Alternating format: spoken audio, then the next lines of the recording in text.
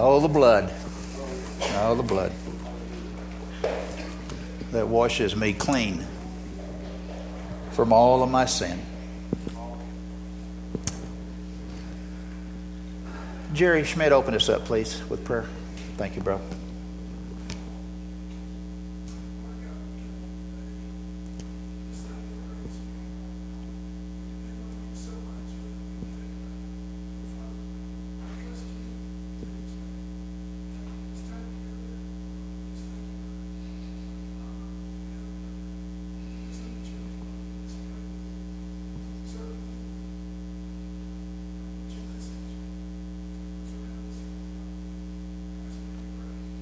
Amen. Amen. We'll be in Luke 10 if you want to turn there real quick.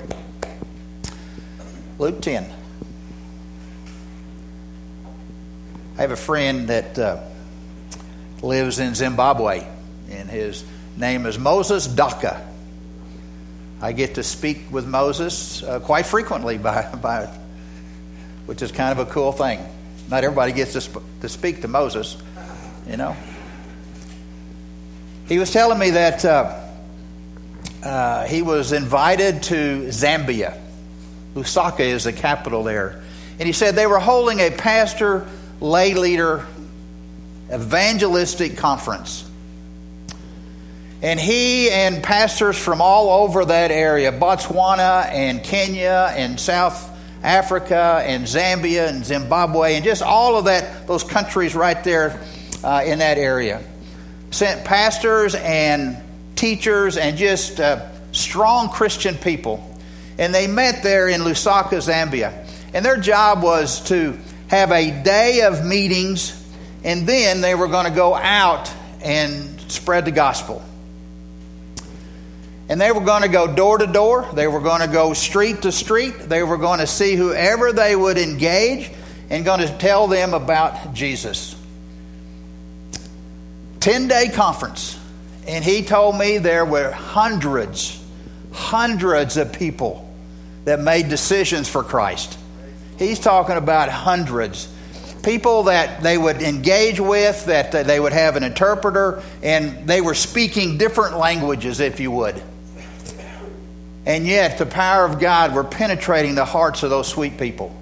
Hundreds of them came to know the Lord during that 10-day conference. And as he was telling me this, the excitement was on his face. I mean, you could just see the excitement on his face. You could hear the excitement in his voice about what God was doing, the power of God in a country where he didn't even live. He didn't even speak their language, and yet Christ was being proclaimed, and hundreds of people. And just the excitement of what was going on over there, man, you could just feel it. The power of God had been working. He was telling me that in December they're going to go to Kenya and do the same thing.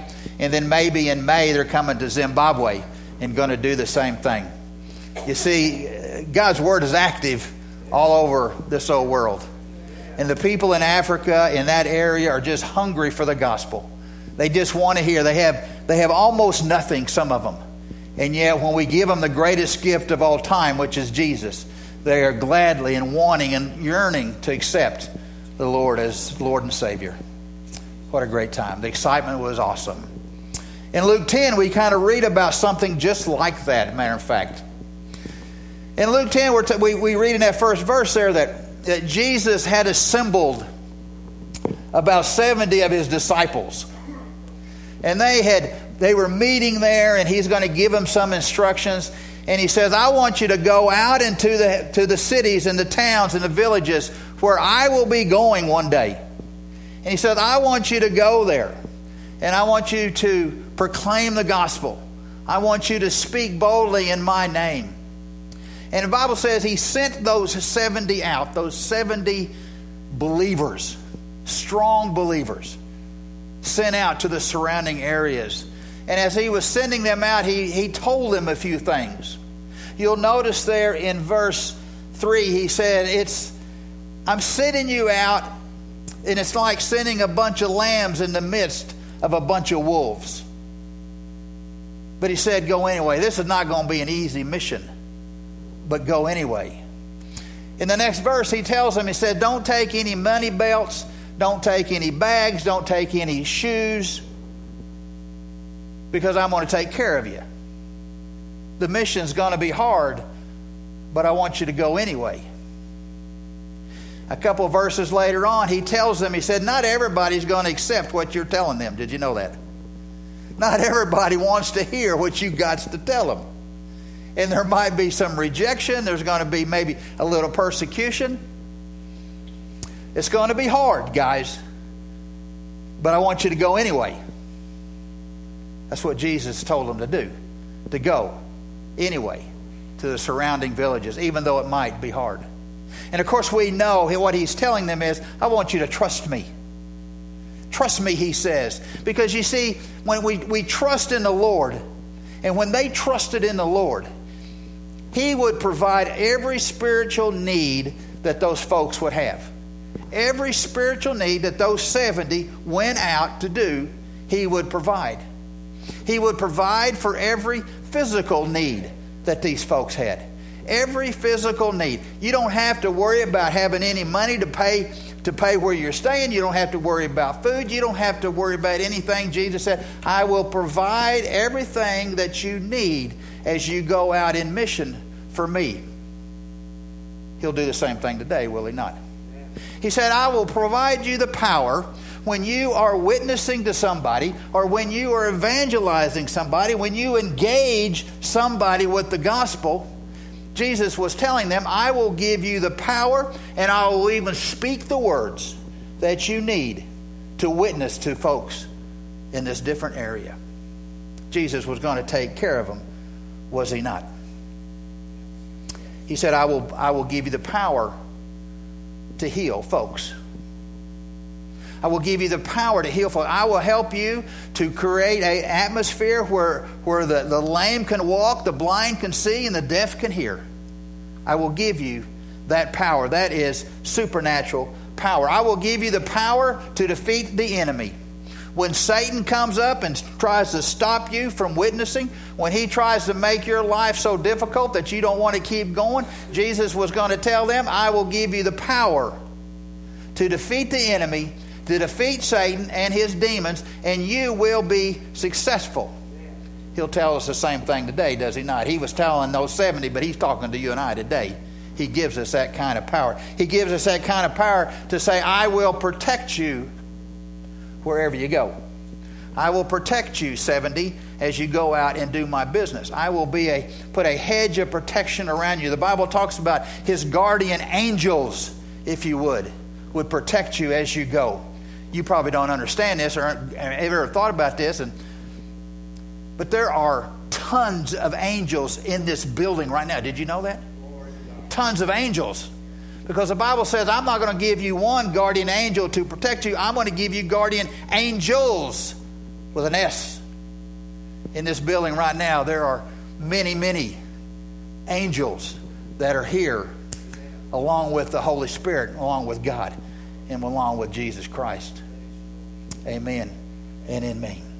You see, Jesus said, whatever you're going to need, 70, I'm going to give to you as you go out and spread the gospel. Trust me, he says, and we'll make it happen. Trust me, Arapahoe First Baptist Church, and we'll make it happen. After a few weeks, the Bible doesn't tell us how long they were out on mission. But we don't know how long they were out.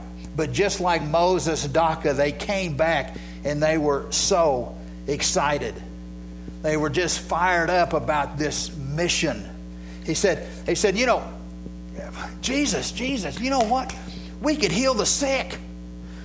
We had the power to help people that couldn't see to see, and the deaf to hear. And those guys that couldn't walk, he said, they were getting up and walking. And you can imagine, Jesus, the excitement that they had.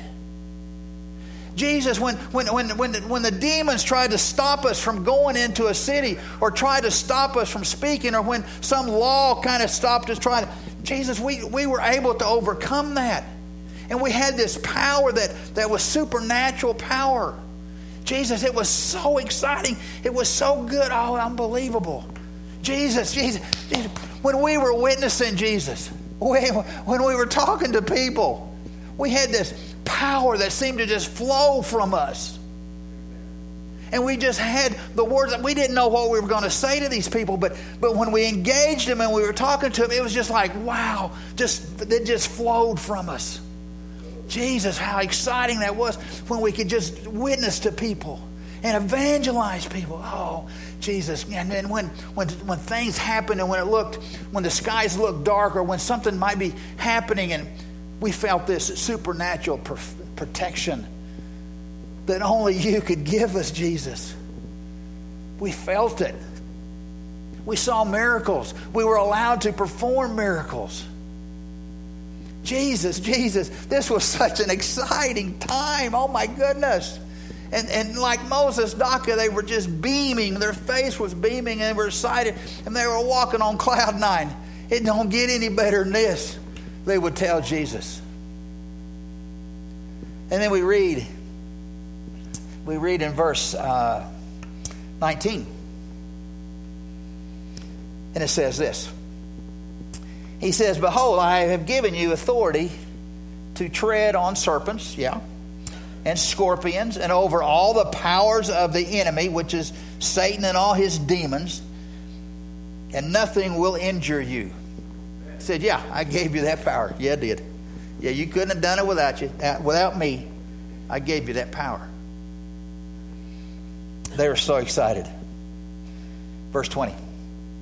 Nevertheless, do not rejoice in this,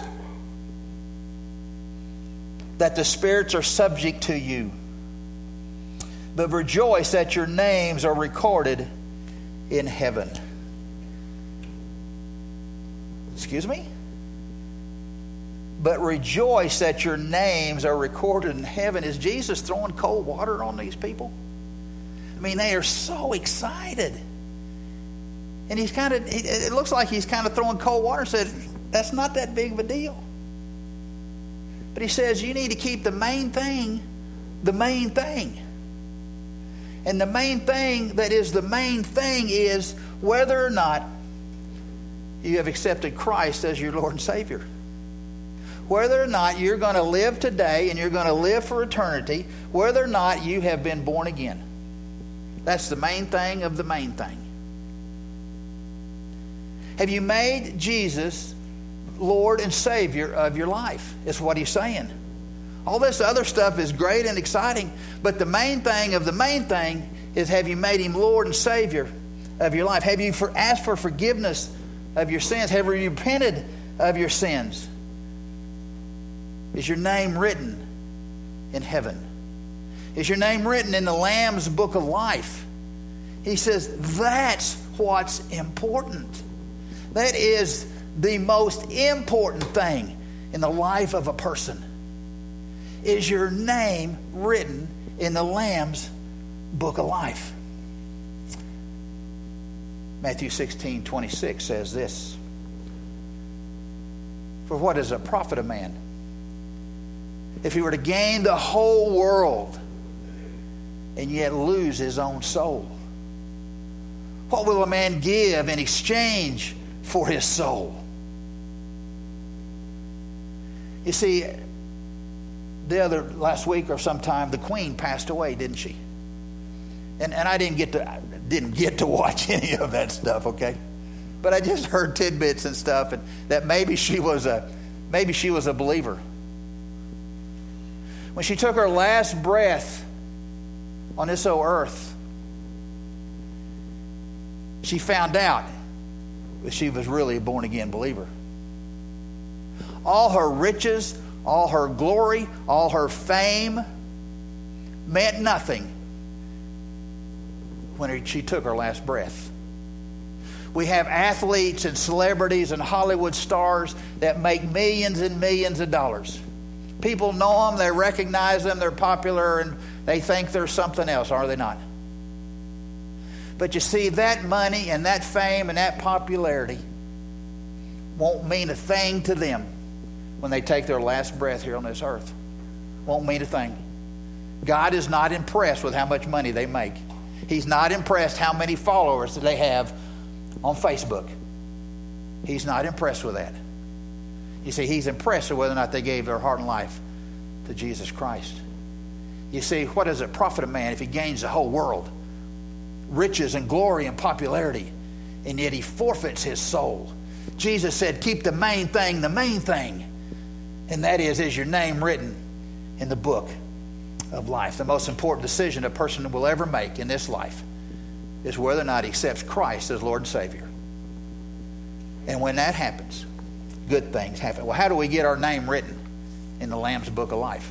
How does that happen? I just figured everybody's name was there. I mean, the world will tell you everybody's name's there. The world will tell you we're all going. We're all going to get there. Hallelujah. But that's not what Jesus said, does he? How do you get our name written in that permanent ink in that Lamb's book of life? I'm glad it's permanent ink, aren't you? Can't be taken away. How do we do that? We accept Jesus as Lord and Savior. That's how we do it. That's how we get our name written in the Lamb's book of life. We accept Jesus Christ as Lord and Savior. Romans 10:9 said, confess with your mouth that Jesus is Lord, and believe in your heart that God has raised him from the dead.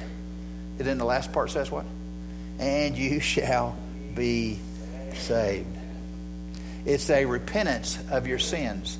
It is a turning away from your sins. It is realizing that you cannot save yourself. Your goodness, your good deeds, your money, your popularity, your big house and your big car can't save you.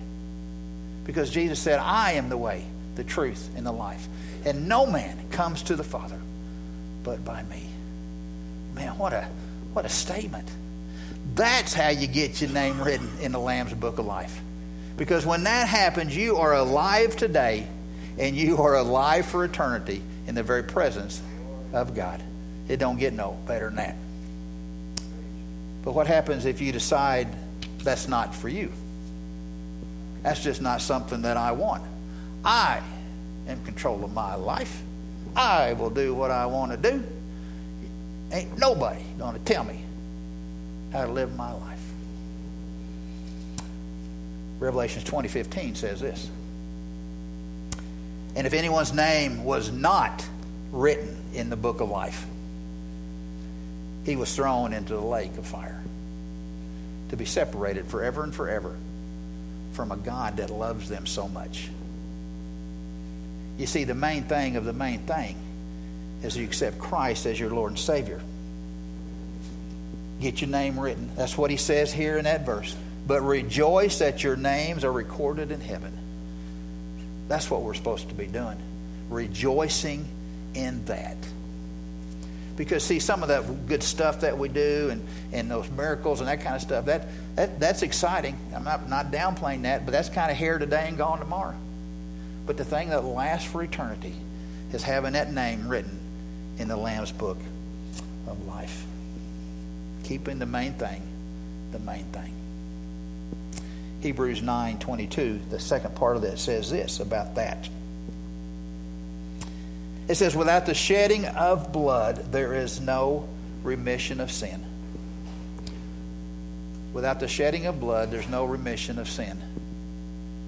You see, when Jesus was on trial, and they put that crown of thorns on his head, his brow began to bleed. You understand that? When they pulled his beard from his body, he began to bleed. When they strapped him to that post and whipped his back and his legs and his chest and his face, he began to bleed. When they drove those nails into his hands and his feet, he began to bleed. He's shedding his blood. As he hung on that cross, there began a pool of blood underneath him. And at the foot of the cross, the blood ran red.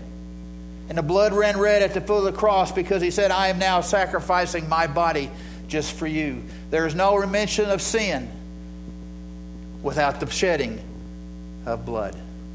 Aren't you so thankful that Jesus was willingly to shed his blood, to go through that, endured the cross, despised the shame, it tells us in Hebrews 12. And now he sits at the right hand of the Father. Thank you, Jesus, for what you did on that cross, before the cross, by shedding your blood. Thank you, Jesus. In Hebrews 10:10, we read this. He says, by this we will have been sanctified, set apart, through the offering of the body of Jesus Christ once and for all. I'm so thankful that Jesus offered his body up so that we would have an opportunity to receive salvation. Thank you, Jesus, for that. And after he'd shed his blood and offered his body as a human sacrifice, if you would, Hebrews 10:12 says this, but he, Jesus, having offered one sacrifice for sins for all time, sat down at the right hand of God. One sacrifice for all of mankind. Thank you, Jesus, for that. Today we've gathered in his house to remember the shedding of that blood and the body that he gave for us. We're here to remember that.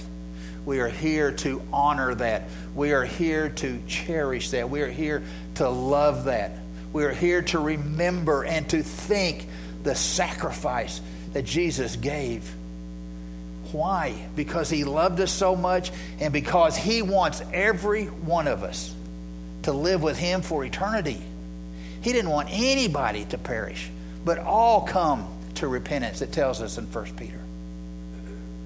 And he willingly gave his body and shed his blood just for us. And today we have come to honor that.